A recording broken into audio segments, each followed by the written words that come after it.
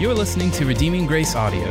For more resources or messages, check out redeeminggracecc.com. Let's play a game.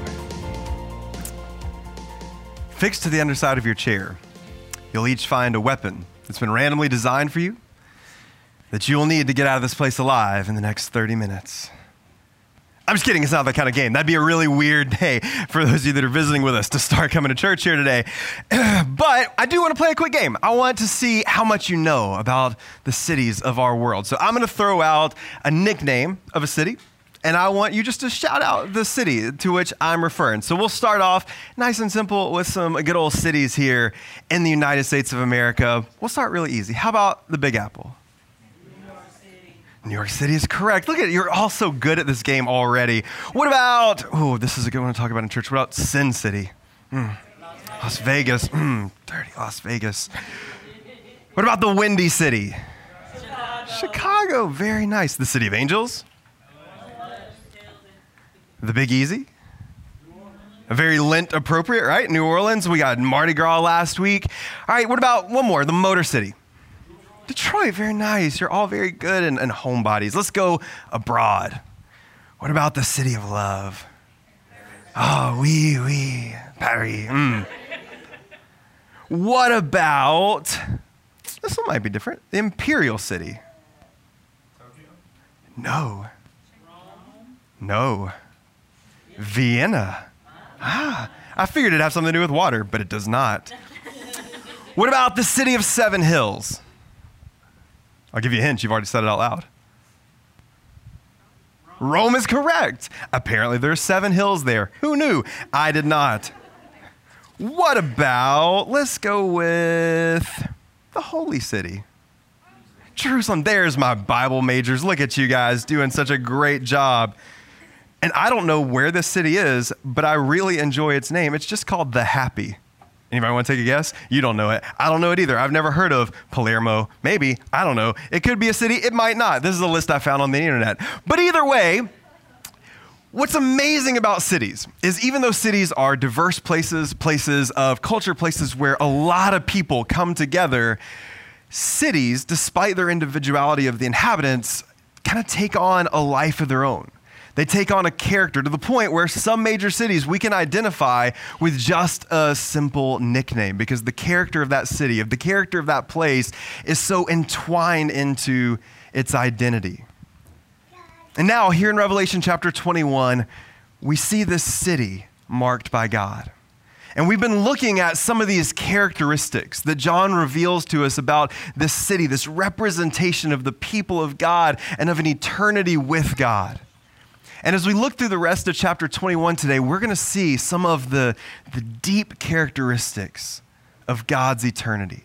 The deep characteristics that mark and identify this city that God is building, that he's going to bring in to our world.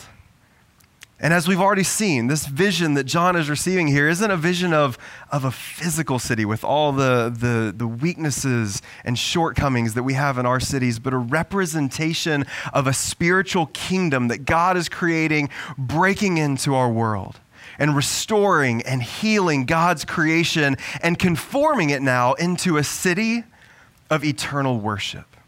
And so we're going to look at the purpose and the meaning of all these things that John has been describing to us here in Revelation chapter 21 as we begin in verse 9 and finish out the rest of the chapter at verse 27. And so if you would, read along with me. Then came one of the 7 angels who had the 7 bowls full of the 7 last plagues and spoke to me, saying, "Come, I will show you the bride, the wife of the Lamb." And he carried me away in the Spirit to a great high mountain and showed me the holy city Jerusalem coming down out of heaven from God, having the glory of God, its radiance like a most rare jewel, like jasper, clear as crystal. It had a great high wall with 12 gates.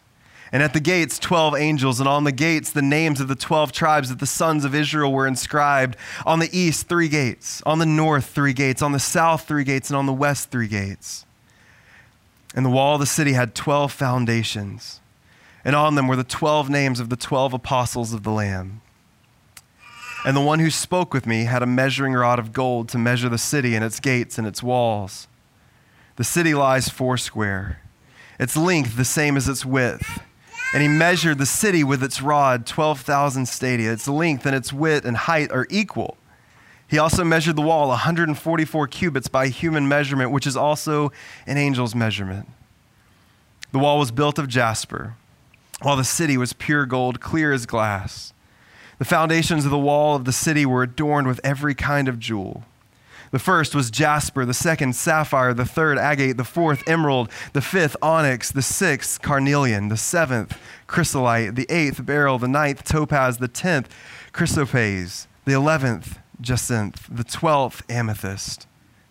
And the 12 gates were 12 pearls, each of the gates made of a single pearl. And the street of the city was pure gold, transparent as glass. And I saw no temple in the city, for its temple is the Lord God the Almighty and the Lamb. And the city had no need for sun or moon to shine on it, for the glory of God gives it light, and the lamp is the Lamb. By its light, the nations walk, and the kings of the earth bring their glory into it, and the gates will never be shut by day, and there will be no night there. They will bring into it the glory and the honor of the nations. But nothing unclean will ever enter it, nor anyone who does what is detestable or false, but only those who are written in the Lamb's book of life. May God add his blessing and his favor to the reading of his word. Thanks be to God for his word. Father God, we thank you so much for everything that you have done for us. God, we thank you for this incredible picture that you give to us through John of your plan for us, of your plan for your world, of your plan for your people. God, I pray as we look at the identity and the character of this city in this vision, that we would first and foremost recognize its builder and its architect. And then we would recognize your majesty, your goodness, your grace, and how incredible your promises are, and that our hearts would be drawn to worship. But God, also, I pray that we would cling on to the hope that we have only through Jesus Christ. And that this window into eternity would move our hearts into action here and now as we wait for this day to come. So God, give us faith in the things that we read, give us wisdom for the things that we need to understand, and an awe and wonder of the mystery for the things that we can't. And God, teach us and guide us through your Holy Spirit, and we ask all these things in the precious name of Jesus. Amen. So this passage begins in verse 9 with a familiar character, a familiar figure to the story of Revelation, and even gives us a little bit of a callback. John says, then came one of the seven angels who had the seven bowls of the seven last plagues and spoke to me saying, come, I will show you the bride, the wife of the Lamb. And so this angel that poured out the plagues that we saw several chapters ago is now coming back to John saying, hey, I've got something more for you to see. And John gets this vision of a bride, a vision of the wife of the Lamb of God. And we don't have to go far to be able to figure out and identify to what John is speaking about here. We recognize all through the book of Revelation and also through the entirety of the New Testament and even in some of the imagery of the Old Testament, that when this reference is given to the bride of Christ, that the angel is talking about the church of God. The angel is talking about men, women, boys, and girls who have put their faith in Christ and followed after Jesus. And so we put together this picture that we're now seeing this glorified and restored church of God. And then almost seamlessly, we see the vision move into a picture of a holy city. He says, he carried me away in the spirit to a great high mountain and showed me the holy city, Jerusalem, coming down out of heaven from God. And again, we get into this idea of this city and how we interpret Revelation, and the fact that when we approach passages like this, there are definitely going to be a variety of interpretations here. And so just as I've tried to do over the course of this entire study, putting cards on the table, there are other ways to interpret this passage. And I've heard pastors preach on this passage about a very physical, very literal city of God that descends and God rebuilds Jerusalem, and it has all of these measurements, and it is a physical, concrete sort of thing. But I do want to make the argument this morning that as we've seen throughout the entirety of the book of Revelation, that what John is speaking about here is something different. And in fact, the best literal interpretation of this passage would actually be to interpret this city very symbolically, of a representation of God's church. Not just a pretty city that God is building, but something much deeper and something even better. And I think John makes it pretty clear here that he is describing something unique. And that the way that we should be reading this is to look throughout the rest of the book of Revelation, see how he's used some of this imagery, and recognize the deeper truth and the deeper meaning here. And so let's look at just the case for that. To begin with, the way that this vision comes about is almost a transition between one vision and two. The angel comes to John and he shows him, he says, I'm going to show you the bride. He says, I'm going to present to you the bride, the wife of the Lamb. And so he takes John away with the expectation that John is going to see the bride, that John is going to see the wife of the Lamb, that John is going to see what he has come to recognize as the church. And that vision moves directly into another one where John says, in order to see the bride, in order to see the church being revealed through this angel and through this vision, he takes me up to the top of this hill and he shows me a city. And so we just very much have a transition from this idea of the bride to now the representation of the city as the people of God, as the bride of Christ. But then when we start to look through the passage, and I know this is in the weeds just a little bit, but when we look through the passage, the number 12 comes up a good bit, and factors of 12 present themselves over and over again. And all through the book of Revelation, and again, throughout Scripture, when we see factors of 12, it's always done in a recognition and remembrance of the tribes of Israel, and also going along with the 12 apostles that followed after Jesus and founded the church on the Christian faith. And then we see when those things come together in the book of Revelation, a number like 144 or some variation of that number, it's used to recognize the fullness of the people of God, the fullness of the body of Christ. But we don't even have to really do all the interpretive work, because at a certain point, John just does that for us in verse 12, 13, and 14. He says, it had a great high wall with 12 gates.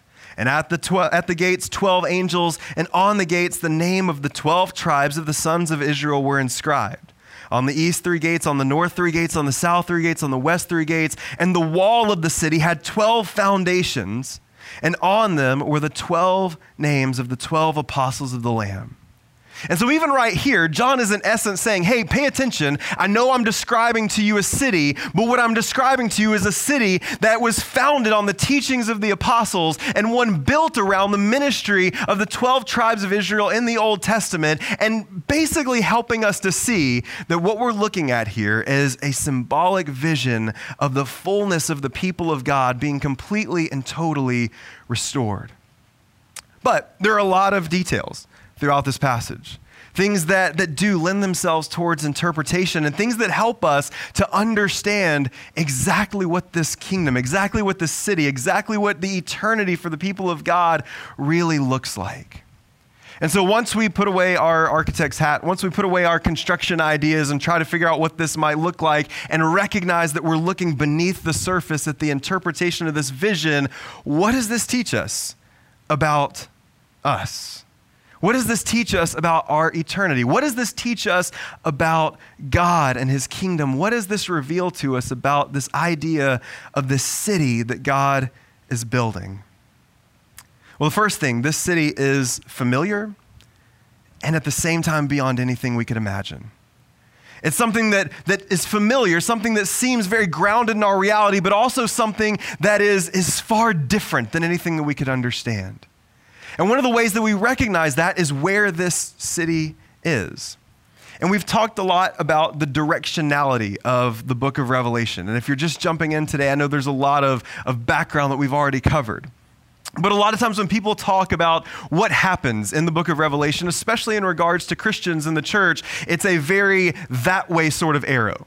And so Jesus swoops in, grabs us all up, and takes us away somewhere where we'll spend our eternity in something called heaven, but it's really kind of out in the ether somewhere and completely new and completely different than anything we've ever understood or imagined, but it's a taking away sort of thing.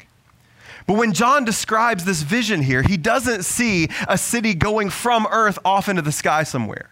He doesn't see a taking away of a group of people, but he says, I saw the holy city, New Jerusalem, coming down out of heaven from God. And this is a picture of God bringing heaven to earth. This is a picture of God not only creating his people new, but creating his entire world new. And this is a reminder that the plan that God had in Genesis chapter 1 and Genesis chapter 2 to create a world and fill it with his glory and fill it with his image is not something that disappeared because of sin. That God was deciding, well, this whole thing is ruined, and so I'm going to snatch them off somewhere else and disappear them off into the ether and just let everything behind to rot. In fact, God's plan for this world is still very much intact.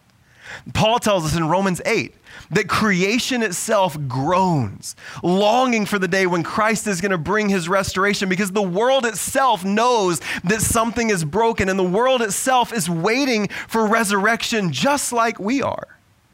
And so very clearly, God has a plan for this world, and God is redeeming and restoring this world. And that should remind us that, again, one of the very first commandments given to humanity inside of Scripture is that we tend and we care for the world that we've been given, that we are good stewards of this world, because this is our home not just now, but forever. God doesn't take us off into heaven somewhere else, but God brings heaven to earth, and the dwelling place of God will be with us, will be with his people. And so right off the bat, just the fact that we're here forever gives us a sense of normality. But if we look at Isaiah's vision of the same language, this new heaven and this new earth that Isaiah has in his prophecy, when Isaiah describes this new and restored world, there are things about it that are very familiar. The animals are all around. There's work to be done, tending fields, but the whole social order and the way the world works is turned upside down on its head. Where Isaiah says it's normal, but it's perfected.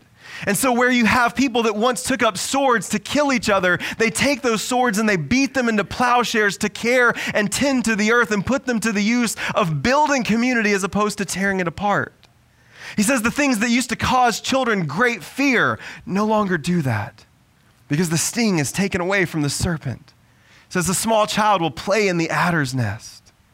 He says that the wolf will lay down with the lamb, that all of these things, all of the chaos, all of the violence, all the brokenness of the social order of our world that we've caused because of our sin, all of those things are taken away. And so it's a world of complete and total reconciliation and peace. And so it's familiar.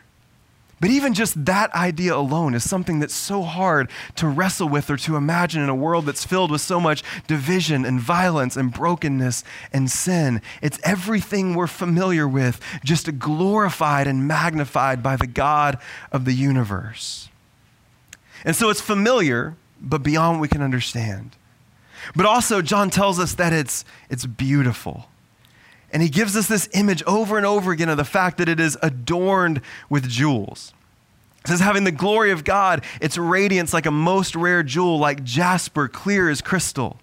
And then continuing on, he talks about all of these different kind of jewels that are found there that I'm not going to read again because I'm sick and my voice sounds gross and it's already hard enough to read. And so if you would like to do an in-depth study of the stones there, be my guest. But I'm not going to say them again. One of them is jasper, and I feel like I can kind of say that right now. So jasper is a very pretty stone. And amethyst, I can say that one too. That's the end of it. But they're all over the place.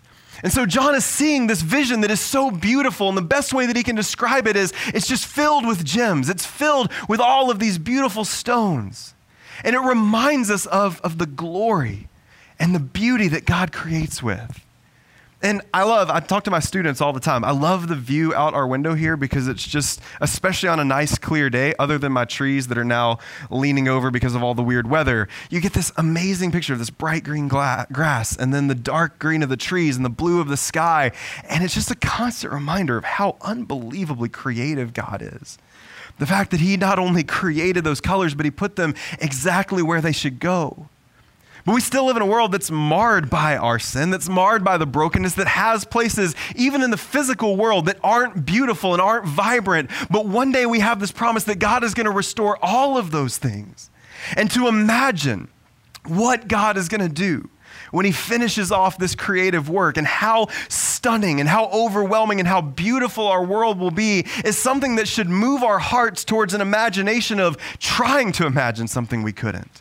And our worship should be filled with hearts just overwhelmed by what could be and what we're going to expect to see God do, knowing that we can't fully imagining it, but just being desperate to even try. And to see the beauty and the grace with which God creates, and even to start to recognize that own beauty in our lives.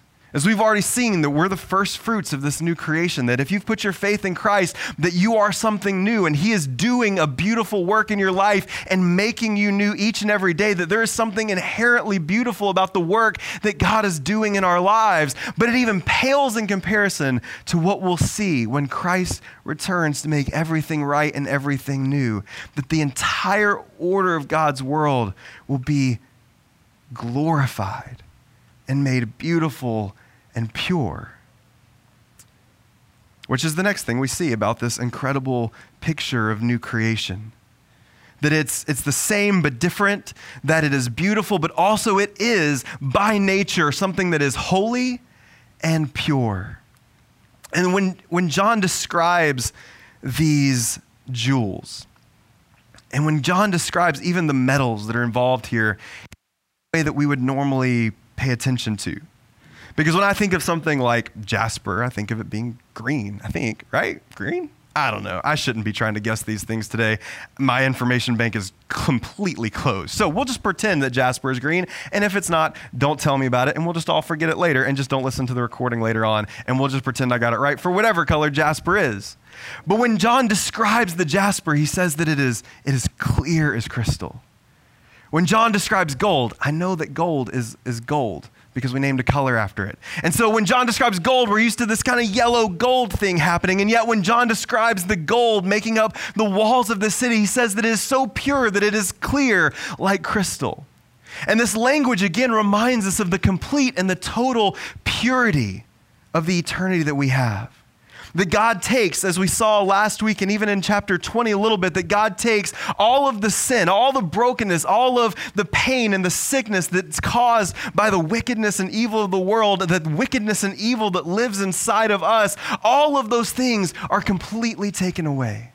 All of those things are removed once and for all. And we see this picture of a refiner's fire all throughout Scripture as the process of God sanctifying and making his people more and more like him. Burning out all the impurities, taking out all the things that shouldn't be there. And now we see this in its fullness, where all of God's creation, as we're going to see in a moment, reflects his glory in its fullness, including us. That all of my baggage, all of my brokenness, all the things that I've done, all the stains and the scars that I've accumulated because of my sin and my brokenness, those things are wiped away. And just like the gold is clear as crystal, the Bible says that we are washed white as snow with no impurities or infections.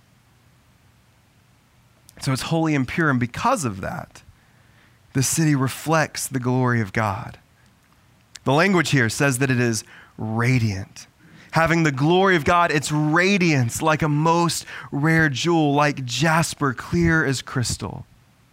And I've already mentioned that God's plan from Genesis 2 and Genesis 1 doesn't change in Revelation 21 and 22. That from the very beginning, the reason why God created this world and the reason why God created us was for the purpose of fellowship with him, because he desired us. It was an act of grace and kindness that God created us to begin with. But our ultimate purpose in life and in creation was to be image bearers of God, to bear his character and his nature in physical form, and to spread that glory all over the world.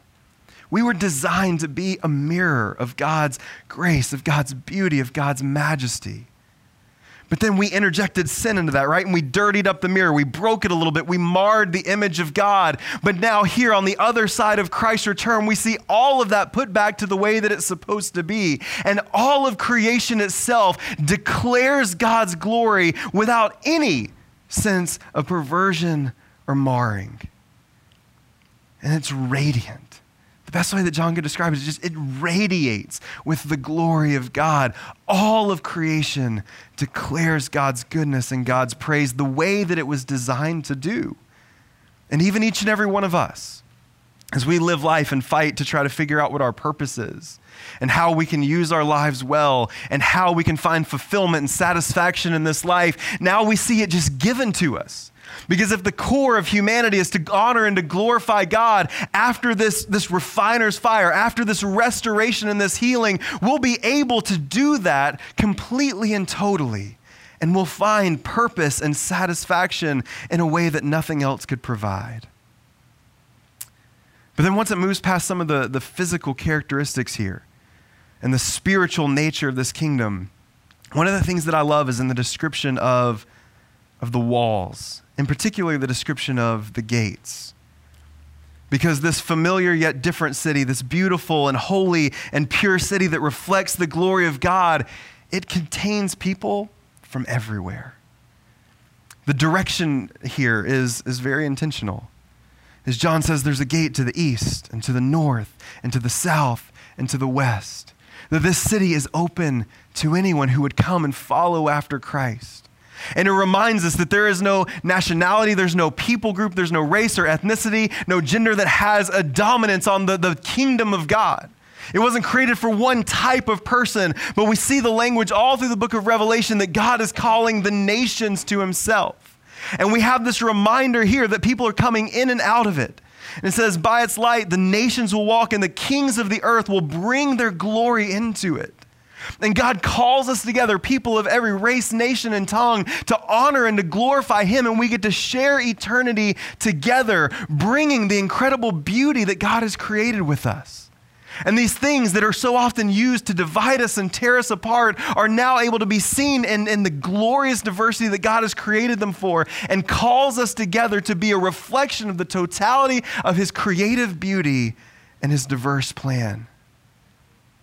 And it says that, it's so great, it says that the doors will never close during the day. Oh, that's nice. And then he says there is no night.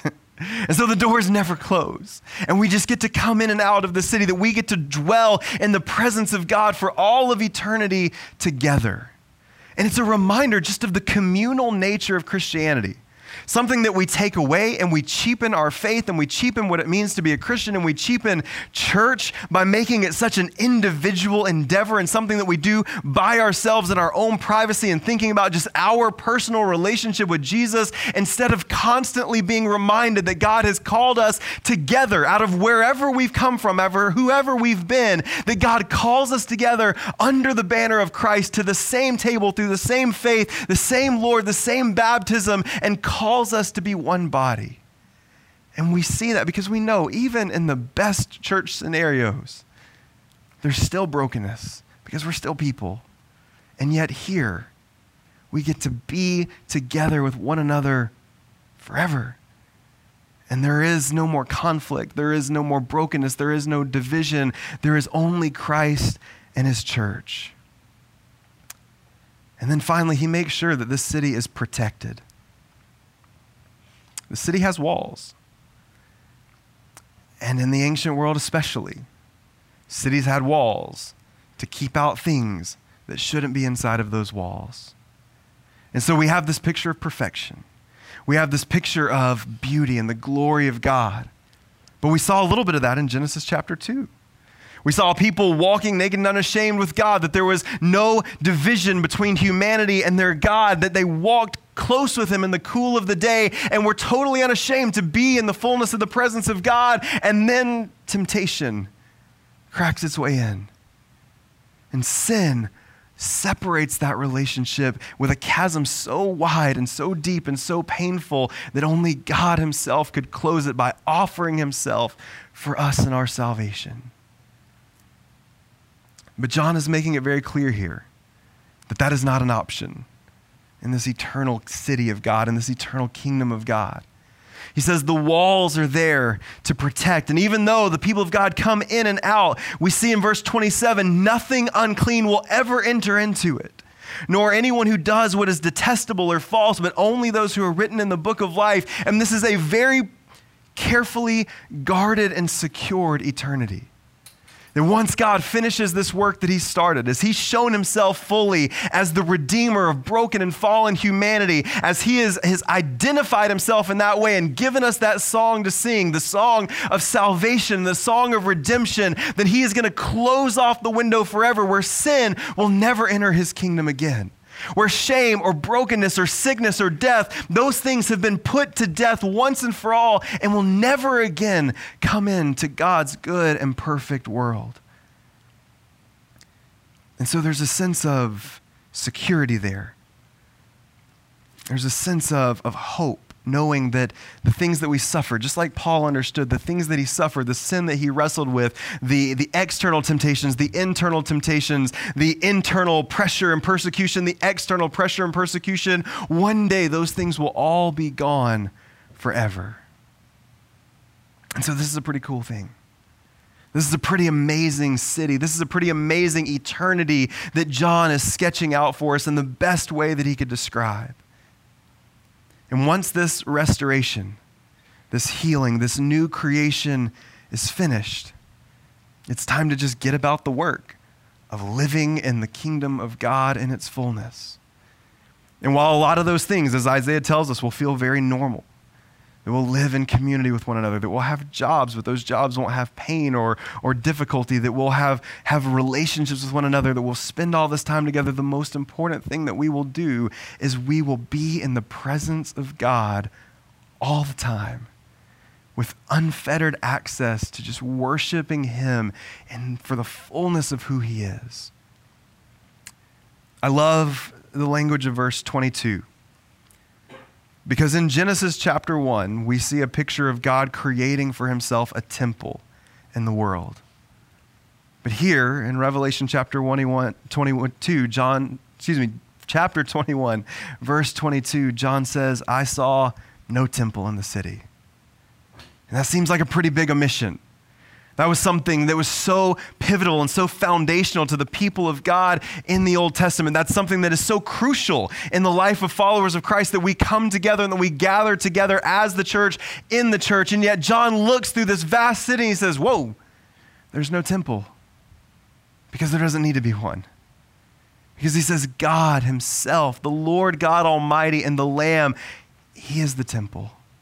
There's no need for the sun because he is the light, that the presence of God is so completely and totally with his people that you don't have to go to a place, that you don't have to go through a mediary, that we get to stand boldly in the presence of God and worship him as often as we can. And the worship is incredible. Just there in verse 26, it says they will bring in it the glory and the honor of the nations. The people of every tribe, tongue, and language are coming together to offer God glory, to offer God praise, and to worship him together. And as we've seen all the way through the book of Revelation, for all the things Revelation is, above and beyond all of the prophecies and the discussions that we can have about this book, the book of Revelation is a book of worship, where we see Christ revealed in the fullness of who he is, and where people are called to worship him because of that. Where we see John fall to his face time and time again in the presence of Jesus, where we see the creatures around the throne, where we see the elders around the throne and the people of God worshiping him with loud and triumphant voices, so loud that it's like earthquake and pillars of thunder around the throne of God. This worship is vibrant and it's moving, and it's the kind of worship that we'll get to experience forever. This is a picture of the restored and healed, perfected and glorified and secured church of God around his throne, worshiping him without restraint or without hindrance forever. But why do we have to wait? Why do we have to wait for this to feel like we are able to worship God in this way? Because as we've already seen, the Bible tells us to come boldly before the throne of grace, that we have access to God through Christ. and that Jesus paid that way so that we could meet with him, and we get a really awesome opportunity. It's in a weird way. You don't think about being a homeless church as an opportunity very often, but we do. We have an opportunity to recognize that we don't have to go to a certain place or be in a certain location or have a certain set of walls or a certain type of setup to be able to worship God, but that wherever 2 or 3 are gathered in his name, he is there with us also. And the Spirit of God, the same Spirit that took John up to see this vision, is the same Spirit that lives within anyone who has put their faith in Christ. And so when we come together, we can worship God with a triumphant worship and a heavenly worship. And it should absolutely, because we don't have any sort of release. That God looks at Redeeming Grace Community Church and says, oh, well, you guys are in a weird time. You had to leave your building real fast because somebody else bought it. It's kind of crazy. Like, I understand. It's fine. You're in this little classroom. And middle schoolers live here throughout the week. I mean, not like live here, but they might as well because it smells like them. And I'm in it all the time, so my nose kind of goes numb to it. But you might be smelling these middle school smells for the very first time, and they're very strange. And so God says, it's fine. I understand if you just want to come and hang out and you guys just want to rest and recuperate. We come together, we're the church, and we have the power of the Spirit moving within this place, and we have the opportunity, we have the calling, we have the commandment and the responsibility that when we come together, that we're opening the curtain to heaven just a little bit. And whether it's in this building or another space or wherever we find ourselves as Redeeming Grace Community Church, every time we come together and pray, every time we come together and confess, every time we come together and read God's word, every time we come together and sing songs exalting and glorifying him, it should blow open the doors to heaven, and anyone who's in our presence should recognize exactly who our God is by the way that we worship. And so let's take advantage of this time to realize that we don't need sound systems, that we don't need a certain type of space or a certain amount of chairs, that we don't need a certain type of silence or reverence, or that we don't need a certain experience or environment to be able to worship God, but everything that we need is in God's word and in God's Spirit that has changed our hearts from the inside out. And let's be the kind of people that no matter where we are, where we go, we worship God in spirit and in truth, and it is vibrant and it is electric and it shakes the throne room of God when we lift our voices in praise to him. I don't want to wait. I don't want to go into this scenario being unpracticed. And so let's make this our calling and our dedication to live with new creation in our hearts and in our minds and on our lips when we worship God. Let's not wait, but let's put on display for the world around us just a little picture of the world to come in everything that we do. And next week, we're going to look at how we can do that in a very practical and tangible sense. But even in our worship, even in our songs, let's make the goodness and the glory of God radiate from any space in which we find ourselves. Let's pray.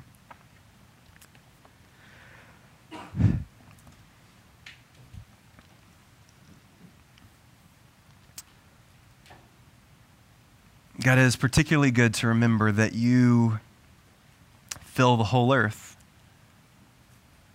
And that no matter where we find ourselves, no matter what comes in our lives,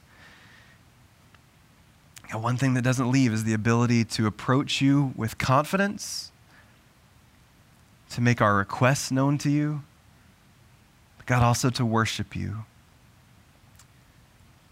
And God, I just want to echo what Zach said earlier. I thank you just for the heart of our church and for this season where we've been able to just recognize what matters when it comes to being the church. And so, God, I pray that you never let us grow weary, that you never let us grow comfortable, but that your word would burn like a fire in our bones, that the gospel would stir our hearts each and every day, and that your Spirit would awaken our spirit, and we would just use our lives to celebrate you. But God, I thank you for the times when we don't do that, and you are still God, and your plan doesn't change. And then even the times of our apathy or our rebellion, or the times when we don't worship you in spirit or truth, that you are still building a city made up of your people, saved by your grace. And one day, you will gloriously bring heaven to earth. You will restore your people from the inside out. We will stand fully in your presence. And God, we will be able to worship you like never before. God, help us to find comfort in the familiarity that we see in some of these passages that remind us that our eternal home is not far away from where we are here.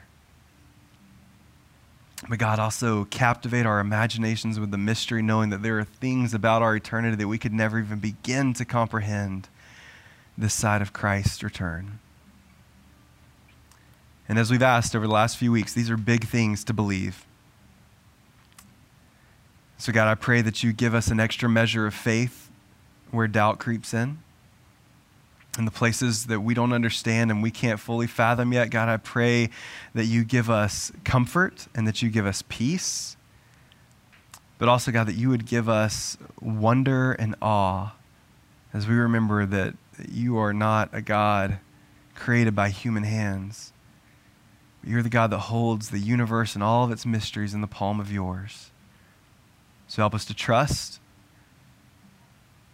Help us to have a deep and a wondrous faith. And God, we pray that that faith would motivate our hands and our feet to action, and that we wouldn't waste a single moment that you have given us here and now, honoring and glorifying you and loving and serving those that you've placed in our lives for the good of the gospel and the glory of your name. And we ask all these things in the precious name of Jesus. Amen.